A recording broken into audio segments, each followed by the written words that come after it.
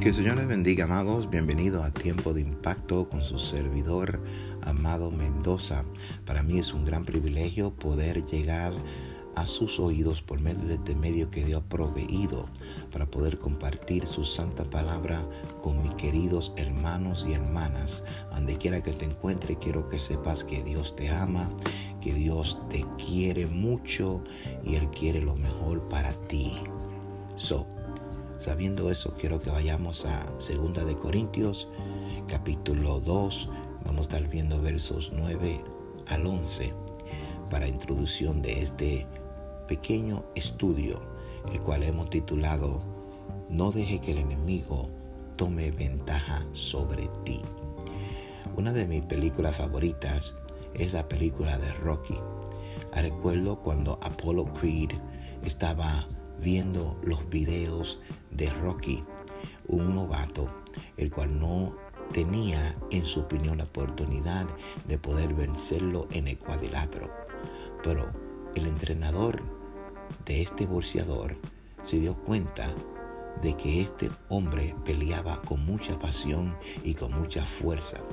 Por tanto, tenía la capacidad y el deseo de poder tomar la corona, de poder tomar la correa de campeón, de este campeón llamado Apollo Creed.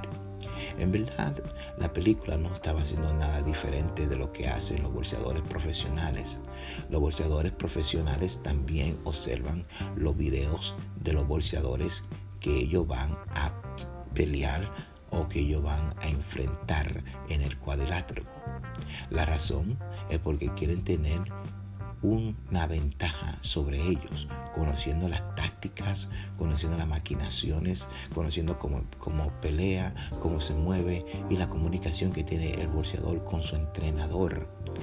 Es importante para un boxeador conocer estas cosas antes de entrar a pelear a aquel contrincante.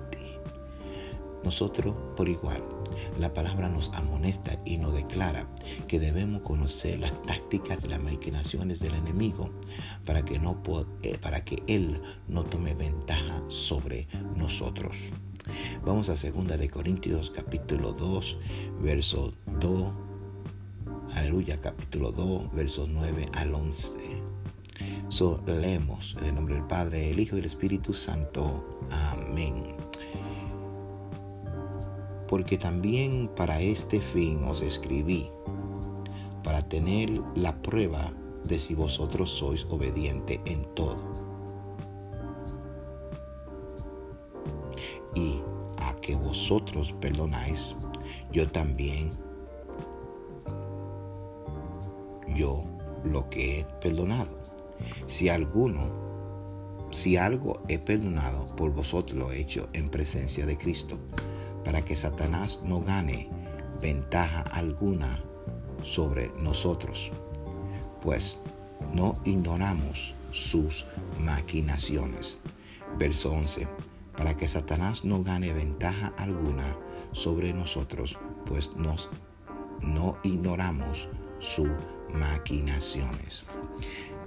Podemos observar que la palabra ventaja es usada en el último verso por el apóstol Pablo.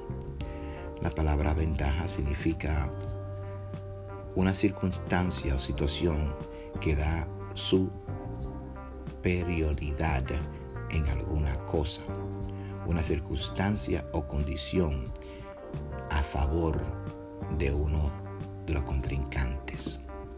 Son situaciones, cosas que suceden, cosas que se permite que el contrincante tenga una superioridad sobre aquella persona que está enfrentando. Somos amonestados de que no podemos permitir o ser ignorantes de las maquinaciones del enemigo para que éste no tenga superioridad sobre nosotros. No queremos crear alguna situación, no queremos crear circunstancias que permitan que este enemigo tenga ventaja sobre nuestras vidas, ventaja sobre nosotros.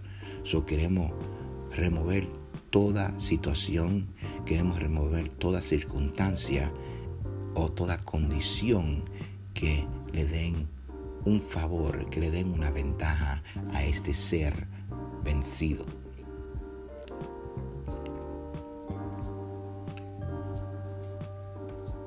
La palabra nos presenta una ilustración clara de las 3 tácticas que nuestro adversario, el acusador, usa para detenernos. Número 1. Él trata de poner en duda nuestra relación con Dios. El enemigo emplea sus fuerzas para poner en duda nuestra relación, tu relación, mi relación con Dios. Número 2. Él trata de robar nuestra confianza en la palabra de Dios. Él trata de quitarnos la vista, él trata de robar la confianza, la esperanza que tenemos en la palabra de Dios. Y por último, tercero, nos hace una oferta en cual Él quiere que intercambiemos lo espiritual por lo carnal. Nos ofrece algo carnal, algo mundanal, para robarnos lo espiritual. Vamos a observar eso demostrado en la palabra de Dios.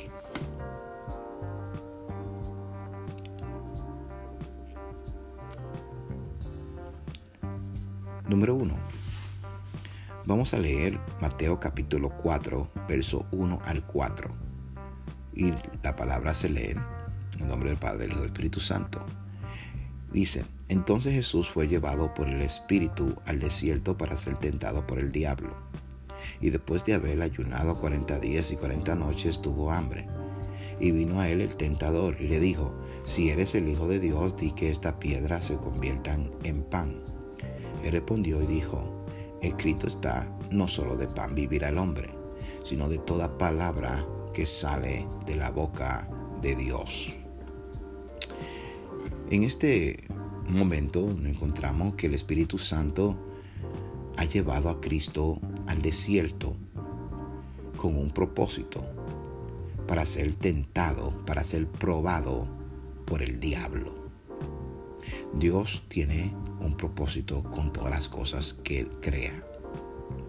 Aquí vemos que Cristo entra en el desierto, apartado de sus discípulos, apartado de su madre, apartado de sus hermanos, y se encuentra solo para ser probado por el enemigo, el diablo, el acusador de nuestras almas. Y dice que él estaba en ayuno, y después de haber ayunado 40 días y 40 noches tuvo hambre. Tenemos a Cristo que le presenta a Dios el Padre un ayuno de 40 noches y aleluya, y 40 días. Y dice que al final de ese ayuno tuvo hambre. Tuvo una gran hambre, una necesidad. Se creó una oportunidad, una circunstancia, el cual el enemigo pensaba que podía aprovecharse de ella para poderle quitar a Jesús, aleluya, aquella confianza que él había y tenía con el Padre. Cristo, antes de él llegar a este desierto, fue bautizado por Juan el Bautista. Y cuando fue bautizado por Juan el Bautista, los cielos fueron abiertos y se oyó una voz maravillosa. El Espíritu Santo descendió sobre Cristo.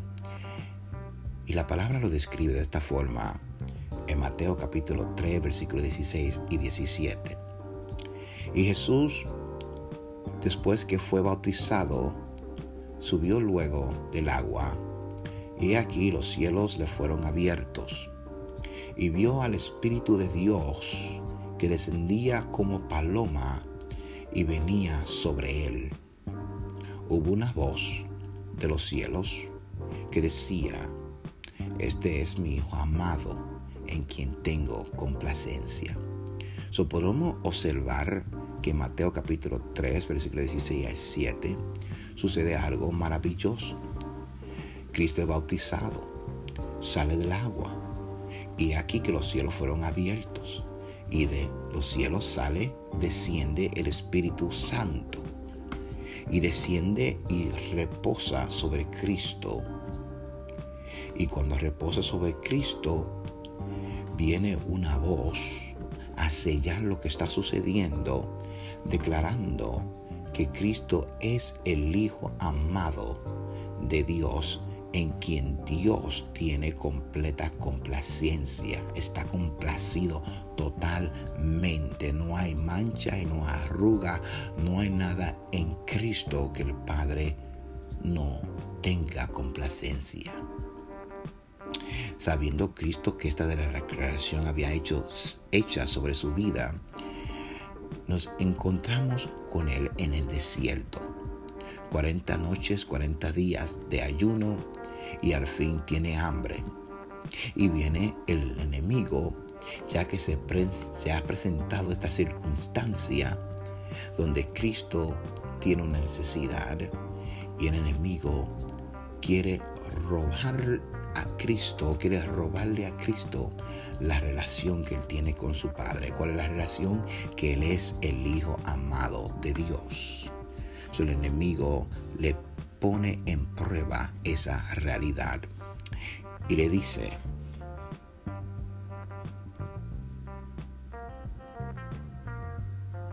en la palabra, le dice esta palabra en Mateo capítulo 4, verso 1 al 4.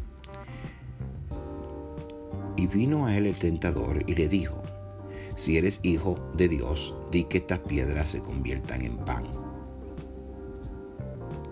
El tentador le dice: si eres hijo de Dios. Pero acabamos de oír que el Padre habló desde los cielos con la manifestación del Espíritu Santo y le dijo: este es mi Hijo amado en quien tengo complacencia. Pero el enemigo quiere que Él lo pruebe.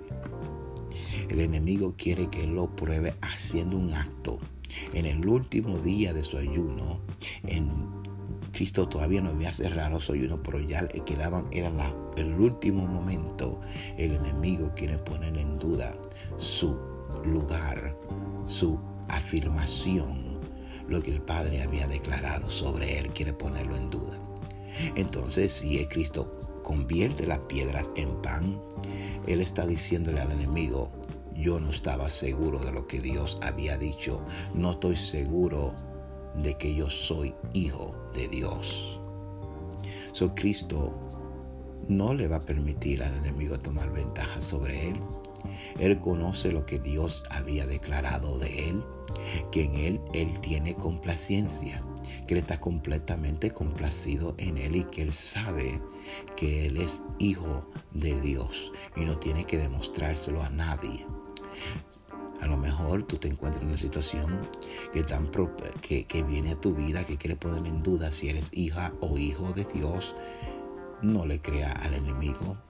El día que recibiste a Cristo Jesús como tu Señor y Salvador, fuiste hecho hijo de Dios, hija de Dios. No hay diablo que pueda robarte eso.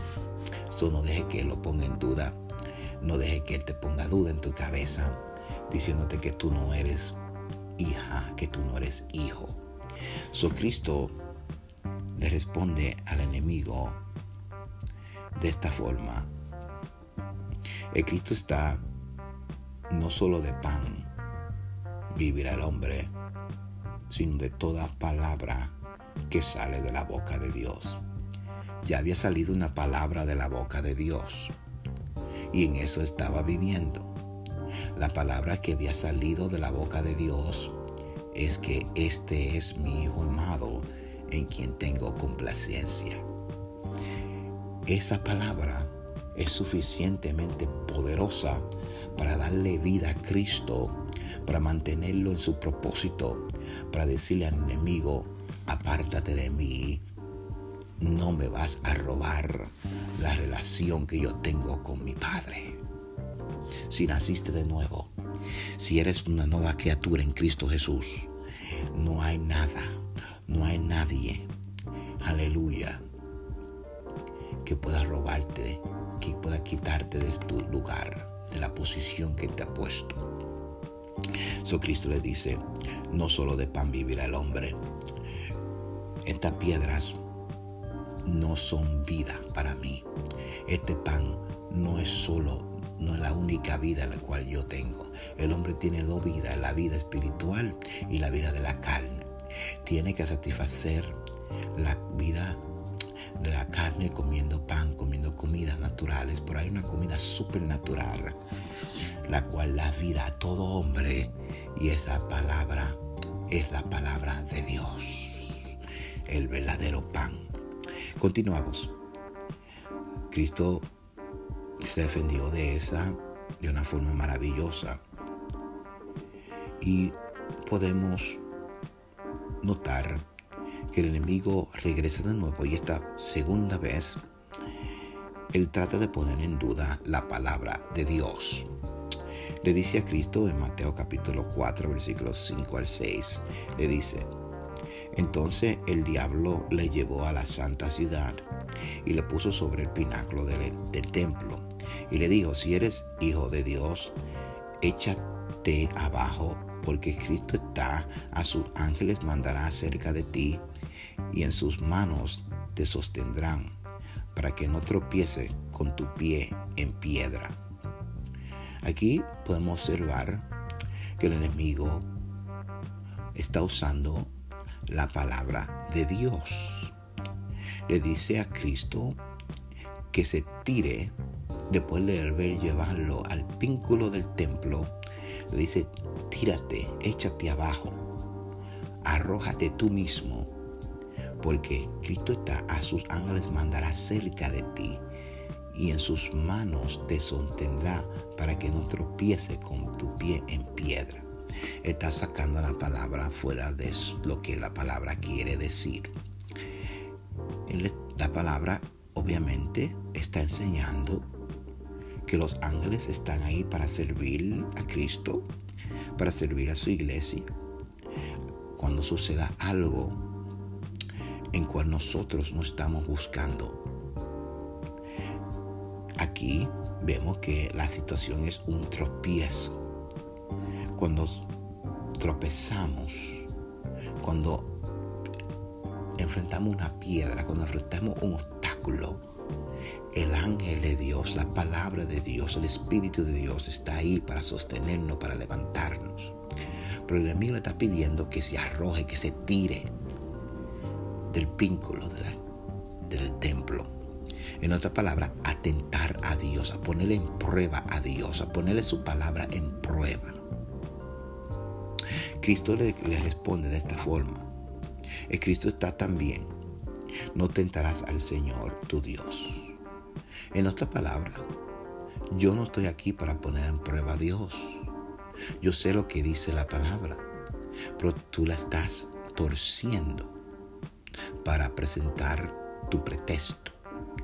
Por aquí vemos que Cristo le dice: no tentarás. Escrito está: no tentarás al Señor tu Dios. Le estás pidiendo tentar a Dios. Y Cristo dice que eso no es una buena idea, porque Cristo está también: no vas a tentar a Dios. Cristo no se va a tirar, no se va a arrojar del templo, del pináculo del templo, porque eso sería un atento contra lo que Dios había planeado para la vida de Cristo. Él tenía que ir a la cruz, pagar por nuestros sacrificios, por nuestros pecados. Él estaba dispuesto y listo para esta misión. El enemigo quería cortarla antes de que se cumpliese. Pero Cristo le dice bien poderosamente: no tentarás al Señor tu Dios. A lo mejor hay algo en tu vida que el enemigo te ha pedido que haga para poner en prueba lo que tú has leído. Vive en la fe, camina en la fe, vive en la fe, pero no pongas a Dios en prueba. El Señor te guía, el Señor te dirige, el Señor te instruye, el Señor te levanta, el Señor te equipa. Pero no dejes de reconocer que Él es Dios. Él no es un juguete de nadie. Él no es un amuleto de suerte. Él es Dios viviente, Dios vivo, Dios verdadero, Dios real. Dios que se vistió de carne para visitarnos, el Todopoderoso. Dios no es un juego. Y Cristo le deja saber al enemigo: esto no tentarás. Escrito está: no tentarás al Señor tu Dios. Finalmente, terceramente, el enemigo le hace una oferta a Cristo Jesús. Él hace una oferta a Cristo Jesús, ya que él no ha podido robarle su identidad como hijo, ya que él no ha podido robarle la confianza en la palabra de Dios. Ya cuando todas estas cosas ya están hechas, el enemigo quiere ahora hacerle una oferta. Observemos verso 8 del capítulo 4 de Mateo. Y dice: otra vez le llevó el diablo a un monte muy alto y le mostró todos los reinos del mundo y la gloria de ellos. Y le dijo: todo esto te daré si postrados me adorares. Observen, el enemigo le dice a Jesús que todos los reinos del mundo y la gloria de ellos son de Él. Y que si Él desea, se lo puede dar a Cristo también.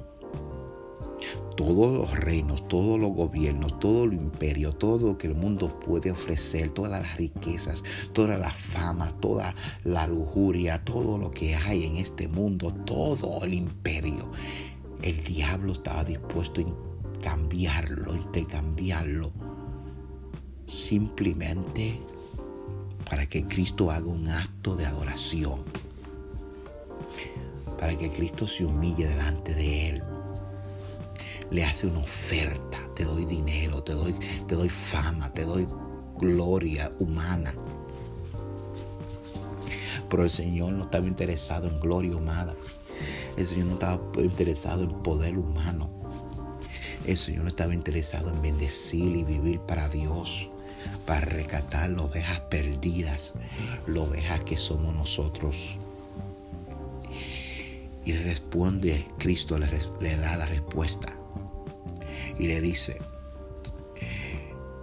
en el verso 10 y 11 del capítulo 4 de Mateo: entonces Jesús le dijo, a veces hay que hablarle fuerte al diablo. Hay que decirle a él que se calle, que se vaya en el nombre de Jesús.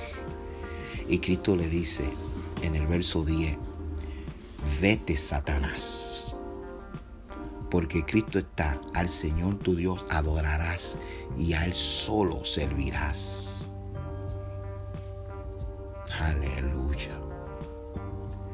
Le dice: vete, apártate, porque escrito está: al Señor tu Dios adorarás y a Él solo servirás. No hay riqueza, no hay plata, no hay imperio humano que pueda reemplazar este mandato de mi Dios. Servirle a Dios, adorar a Dios, vivir a Dios, vivir para Dios, consagrarme para Dios. Aleluya. Buscar primero el reino de Dios y todo lo demás será añadido. Dice la palabra, terminando: el diablo entonces le dejó y aquí vinieron ángeles y le servían.